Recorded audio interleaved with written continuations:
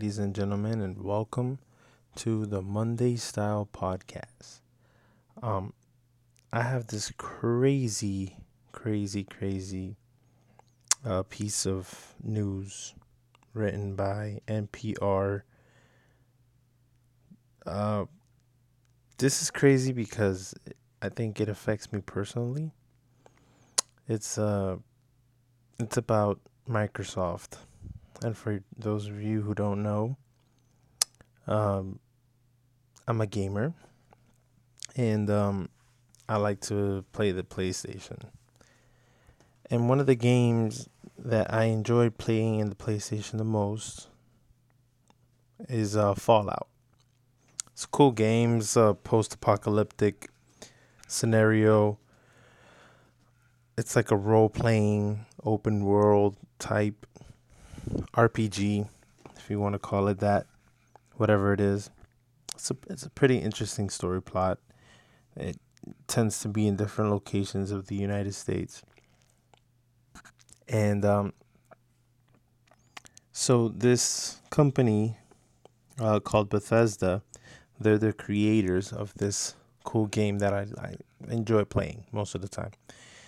So Microsoft, who's Sony's competitor, uh, it says here Microsoft to buy Bethesda in a $7.5 billion deal acquiring Fallout and Elder Scroll.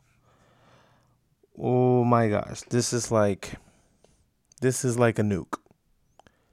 Like this is like Fallout style nuke because it's literally one of my favorite games, and I honestly feel like Microsoft is going to make Fallout a Microsoft exclusive game. And I've always been a Sony fan, and I feel like this is going to affect me 100% because it's like, dang, one of the games I really enjoy a lot is going to my competitors, console games. And I don't have nothing against, Xbox.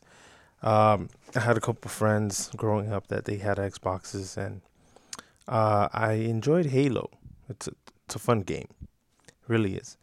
But I just always been a Sony guy.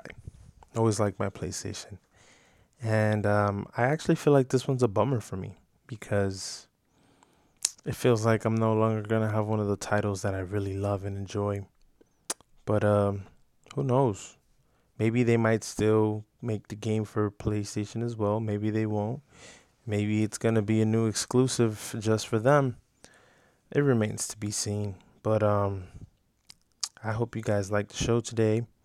Uh, and yeah, hopefully you're not gonna be like me, feeling all bummed out because Microsoft shot a nuke into the heart of Sony by buying Bethesda.